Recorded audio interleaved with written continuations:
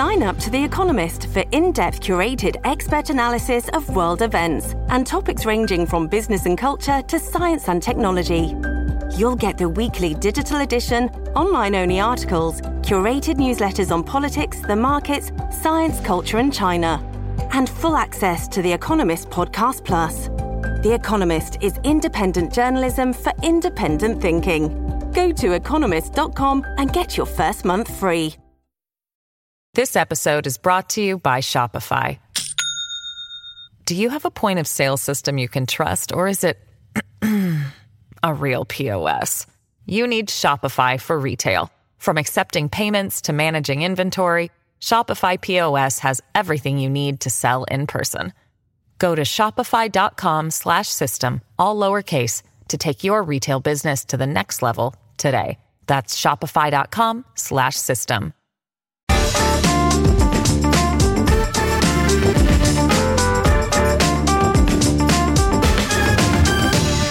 Hello and welcome to Start Your Week. I'm Jacob Jarvis, and joining me this morning is actor, commentator and election oracle Alex Andreou. Good morning, Alex. Hi, Jav. Alex, after your predictions last week, have you got the lottery numbers? Yes, but I'm obviously not going to share the jackpot. That would be crazy. Off air. So on that, I mean, it's safe to say the Tories haven't taken the by-election defeats well, isn't it? No, I mean, I think the diplomatic description is that it has caused some soul-searching. That's the shorthand for that. The less diplomatic description, I think, involves rats and the sack. Nadine Dorries, especially, I think, has been very feisty, having a very, very public, very, very hilarious row with MP Paul Holmes on Twitter. Both of them basically going, no, you're awful because... and both of them being completely right in every single statement. Oh dear, this is turning into another edition of Glodecast. Yeah.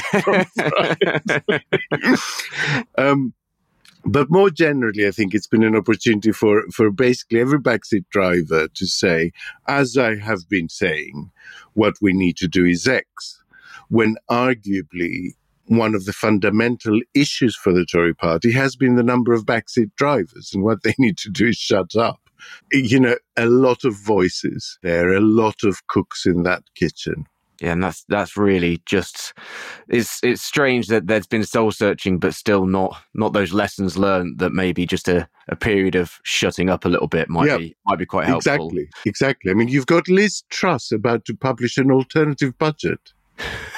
Literally, she's about to publish, the person whose last budget went so disastrously wrong, it brought her down as Prime Minister after 40-odd days, is about to publish an alternative budget side by side with the actual Chancellor's budget. I mean, that is mad by any stretch. She hopes it'd be done properly this time, Alex. It wasn't done properly. On the other hand, I mean, you mentioned our bit of gloating there, but Labour really are pretty much on cloud nine, aren't they? Should we expect them to start being even more bold and pushing harder on multiple fronts because of this?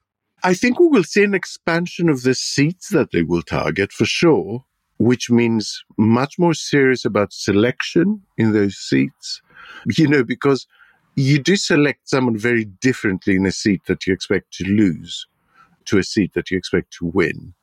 And budgeting differently because they will have to spread the money that they've got in the coffers more widely.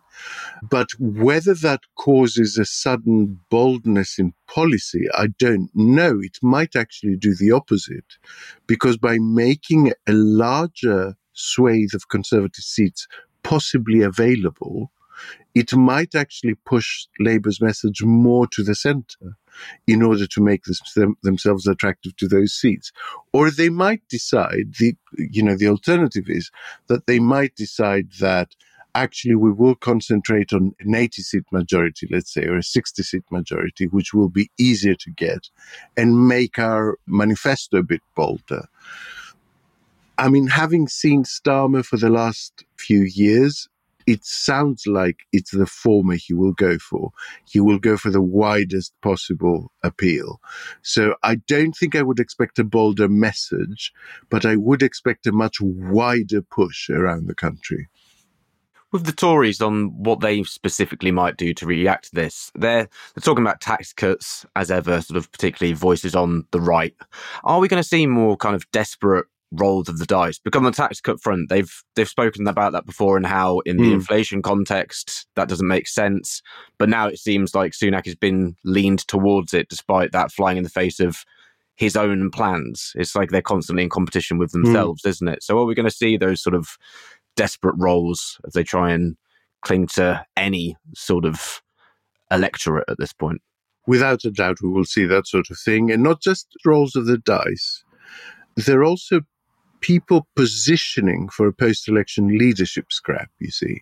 So the people pushing in various directions, they're not just doing it with this next election in mind, but they're doing it with the contest that will probably follow it, for which, incidentally, people will need to keep their seat, right? Yeah. And this is an aspect that I think has been discussed hardly at all after the two by-election defeats. There is a convoluted way involving an ally standing down in a by-election, for someone who's not an MP to become leader of the party, or maybe someone, being elevated to the Lords and then resigning. But for all intents and purposes, really, those are very complicated. If you lose your seat, you're out of the running for that first contest, right? And that will intensify the scrap we're seeing significantly. I mean, Suella Braverman is the 61st safest seat. James Cleverly's seat is 69th safest, both less safe than Tamworth. Polling suggests that Michelle Donnellan's seat is vulnerable to the Lib Dems. Priti Patel is defending what now looks like a slim 30% majority. On current national polls, people like Robert Jenrick or Penny Mordaunt are toast in the next election. So the next leader will be decided in part on who gets to keep their seat. Kimi Badenoch is sitting pretty on one of genuinely the safest seats in the country, for instance. And so we mustn't misunderstand that aspect of what is going on now. There is a dual track. One involves the Conservative Party in the next election. The other track involves people with personal ambition and their job, their actual position as MPs. Yeah, do we need to sort of take a step back and read everything they're saying through the lens of self-preservation, essentially, as well? Because it seems like, they're wanting to drag the party to the right, and for the Tories, maybe succumbing to the right hasn't worked so well. But for those individual figures, it might be bad for the party, but work well for them down the line. I mean, look, we're a progressive podcast, so we're always pushing for the Conservative Party to not go to the far right, as is correct. But would some other pivot help them at the moment? I don't know that it would. They're just faced with a series of terrible choices, because effectively it does look as if the country has decided that this change is necessary.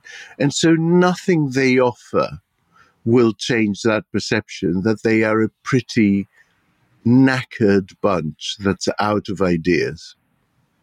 On that sort of knackered bunch, I suppose Jeremy Hunt is rumoured to be considering not standing for the next election. Obviously, totally a rumour at the moment. His spokesman saying that it's still the plan very much for him to run.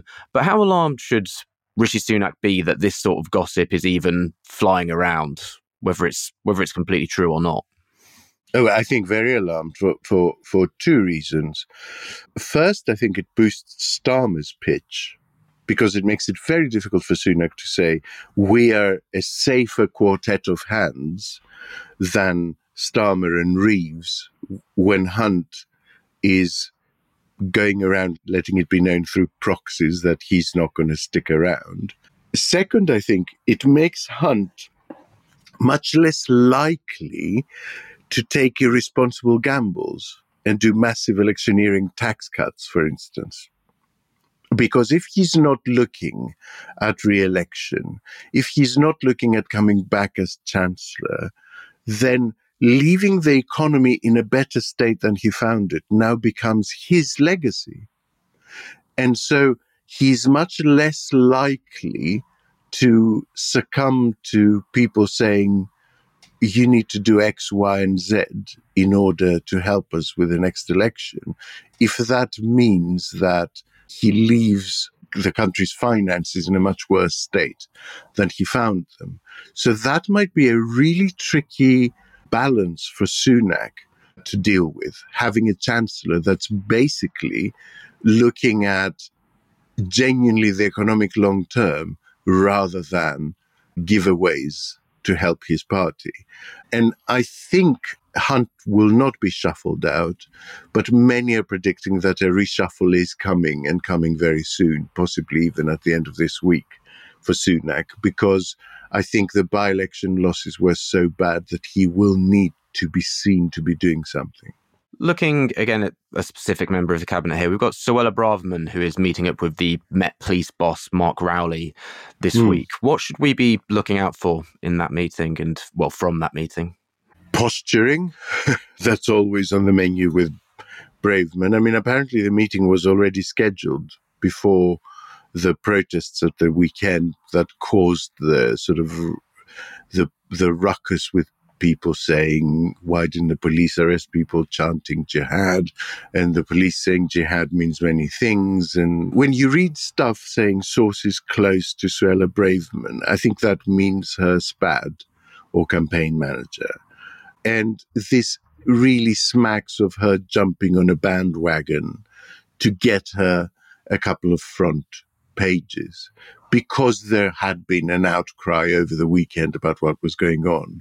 You can almost guarantee that Braverman is going to pop up and say, well, I'm going to read them the riot act, pardon the pun.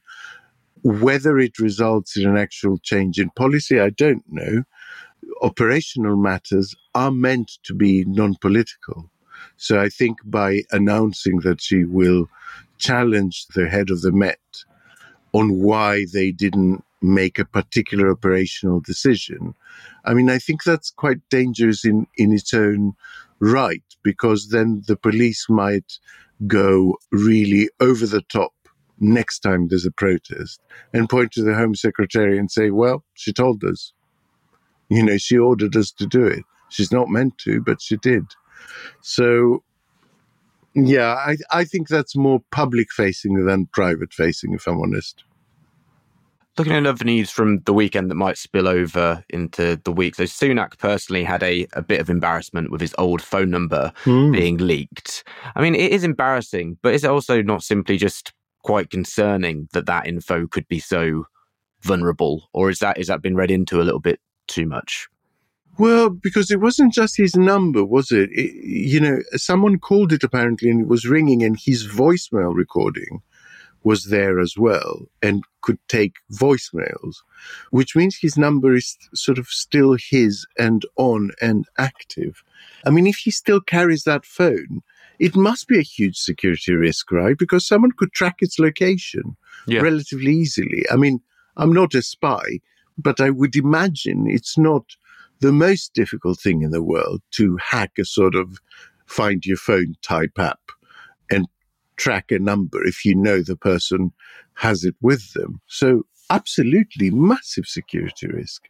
And also, you know, it goes back to what we were talking about last week, which is there just seems to be no system in terms of security behind the administration. Not just this administration, any administration. It just seems to be quite haphazard.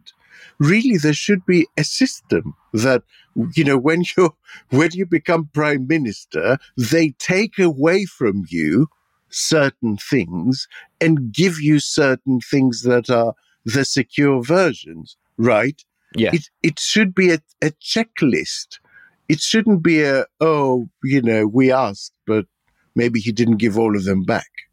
Yeah, it seems quite basic that, you know, if I were to somehow randomly be elevated to Prime Minister, that they would take away my shitty iPhone I've got here. I mean, give me something a bit more robust and secure. Right. It is weird, right? That it's sort of, we don't know. Maybe he still has it. Yeah, I imagine his phone's much nicer than mine, though, so maybe that's harder for him to feel like he should give it up. What might this mean? So there is another underlying sort of storyline here, though, in terms of the COVID inquiry, because he'd said about not being able to get old WhatsApps, but then this phone number clearly is going through to a voicemail. So might that also rumble into that as well? Yeah, as I understand it, he said, because we haven't seen his witness statement, but reporter that he told the COVID inquiry that the number was no longer operational, not just that he couldn't retrieve the messages. I think that puts him in a really difficult position. But we shall see, especially because, he joins that now growing club of people who have not handed over really their messages from that period to the COVID inquiry. On the COVID inquiry, by the way, can we take a moment to wish all the best to top civil servant Simon Case, who, having had hugely embarrassing communications revealed and being due to give evidence in the coming days, has been struck by a mysterious illness. So get well soon, Simon. Finally, so it's on the domestic side of things, it's a year into Sunak's tenure. There are rumblings of no confidence letters being sent to Graham Brady. Obviously, we never know the exact number that might be submitted until it actually triggers a vote. Do you think there is any chance of that happening? This is the Conservative Party, so of course there's no Andrew Bridgen, though. So without Andrew Bridgen, he can't start it. I don't know. The problem is this, okay? So rationally, of course, it shouldn't happen because it would be a disaster for the Conservative Party. But the problem is that each MP doesn't have an absolute clear idea of what other MPs are doing. And so, they act like a sort of murmuration of starlings, which move in one direction and the shapes they make may appear to be particular, but are actually quite random. And so I don't know what shape that flock of birds will make next, because as Johnson quite rightly observed, when the flock moves, it moves suddenly and with force. And like I said, you throw in the rest of the considerations we've been talking about, the need to save their own job. I mean, some of those people, they don't really have bright career prospects. Being an MP is their living. And so, if they think that, if they come to believe genuinely that they stand no chance of keeping their job with Sunak at the helm, and despite the trauma of another leadership election, they might do better, they might have more of a prospect of keeping their job, even if they lose the next election, then absolutely they will send those letters in.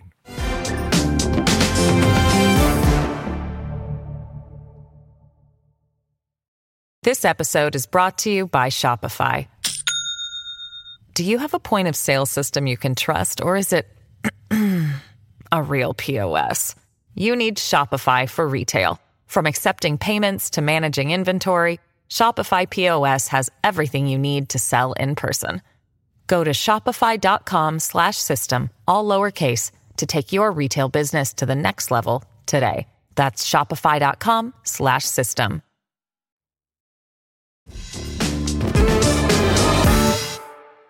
So now turning to the situation in Israel and Gaza, what is the latest that we know of what is happening from there, Alex?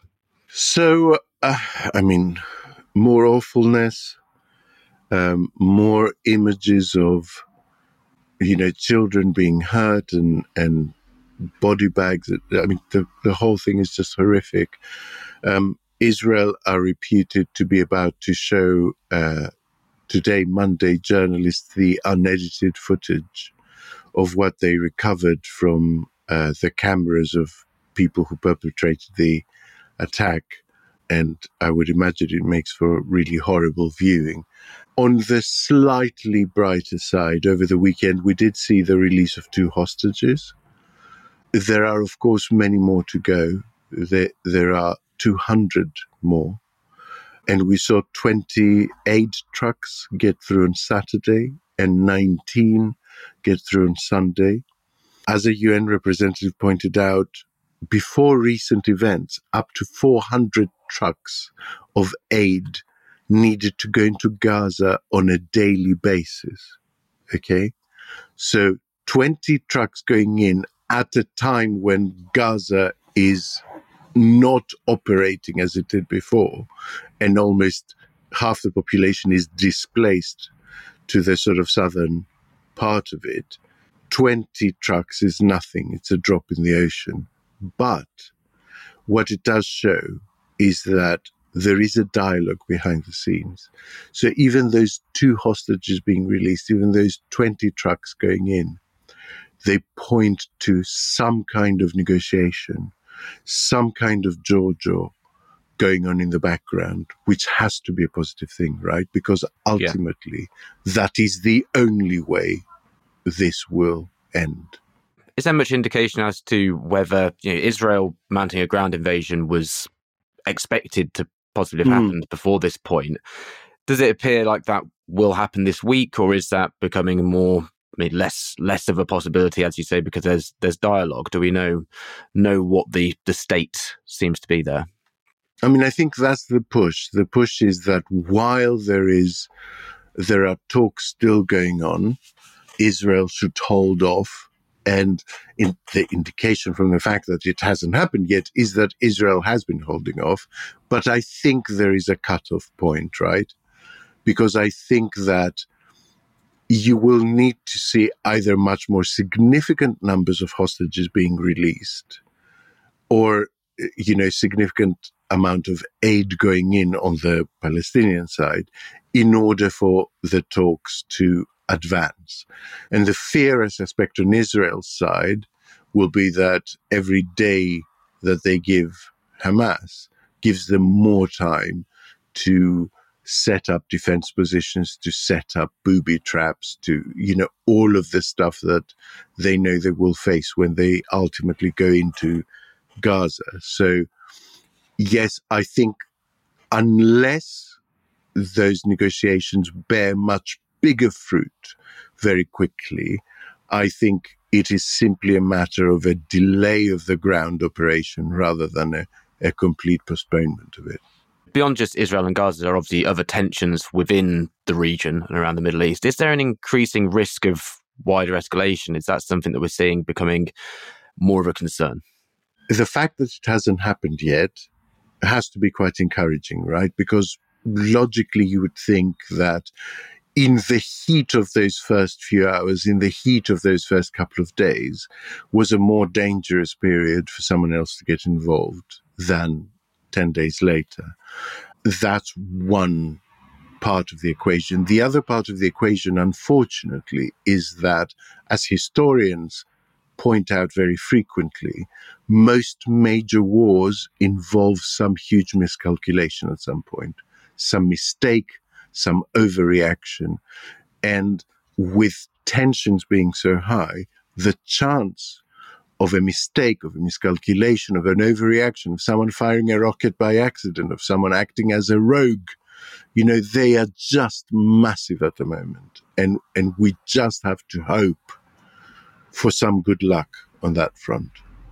Finally, this morning, looking to Ukraine, what are the latest developments that we're seeing there? I mean, the latest developments in the war is that there's a lot of rain, which, as we have often discussed, would signal a sort of end to the advance and a sort of bedding in of troops where they currently are, a consolidation of ground rather than further movement. What's going on internationally, though, is just as important, because there's been a huge drive, I think, to remind people that the conflict there is still ongoing. Ukrainian leadership, I think, is worried, quite rightly, in several ways about the conflict between Israel and Hamas. Firstly, because it draws on the same budgets and the same stocks of ammunition and weapons that the West can provide, right? There's a practical aspect to it that it diverts resources to that region. But the second thing is that it diverts attention away from Ukraine and a sort of international focus, NATO's focus, away from Ukraine. And we're seeing that play out in the States, which has only temporarily approved a sort of budget for the next bit. Now the Republicans have no speaker, so the House of Representatives is paralyzed. So, who knows what will happen next. All of that is really vital to Ukraine.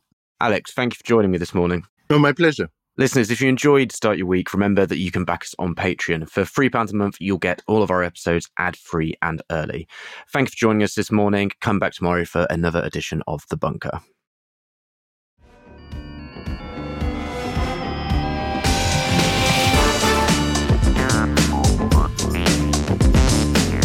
Start Your Week from The Bunker was written and presented by Podmaster's managing editor, Jacob Jarvis, and Alex Andreou. The producer was me, Jade Bailey. The group editor is Andrew Harrison, with music by Kenny Dickinson and artwork by James Parrott. Start Your Week from The Bunker is a Podmasters production.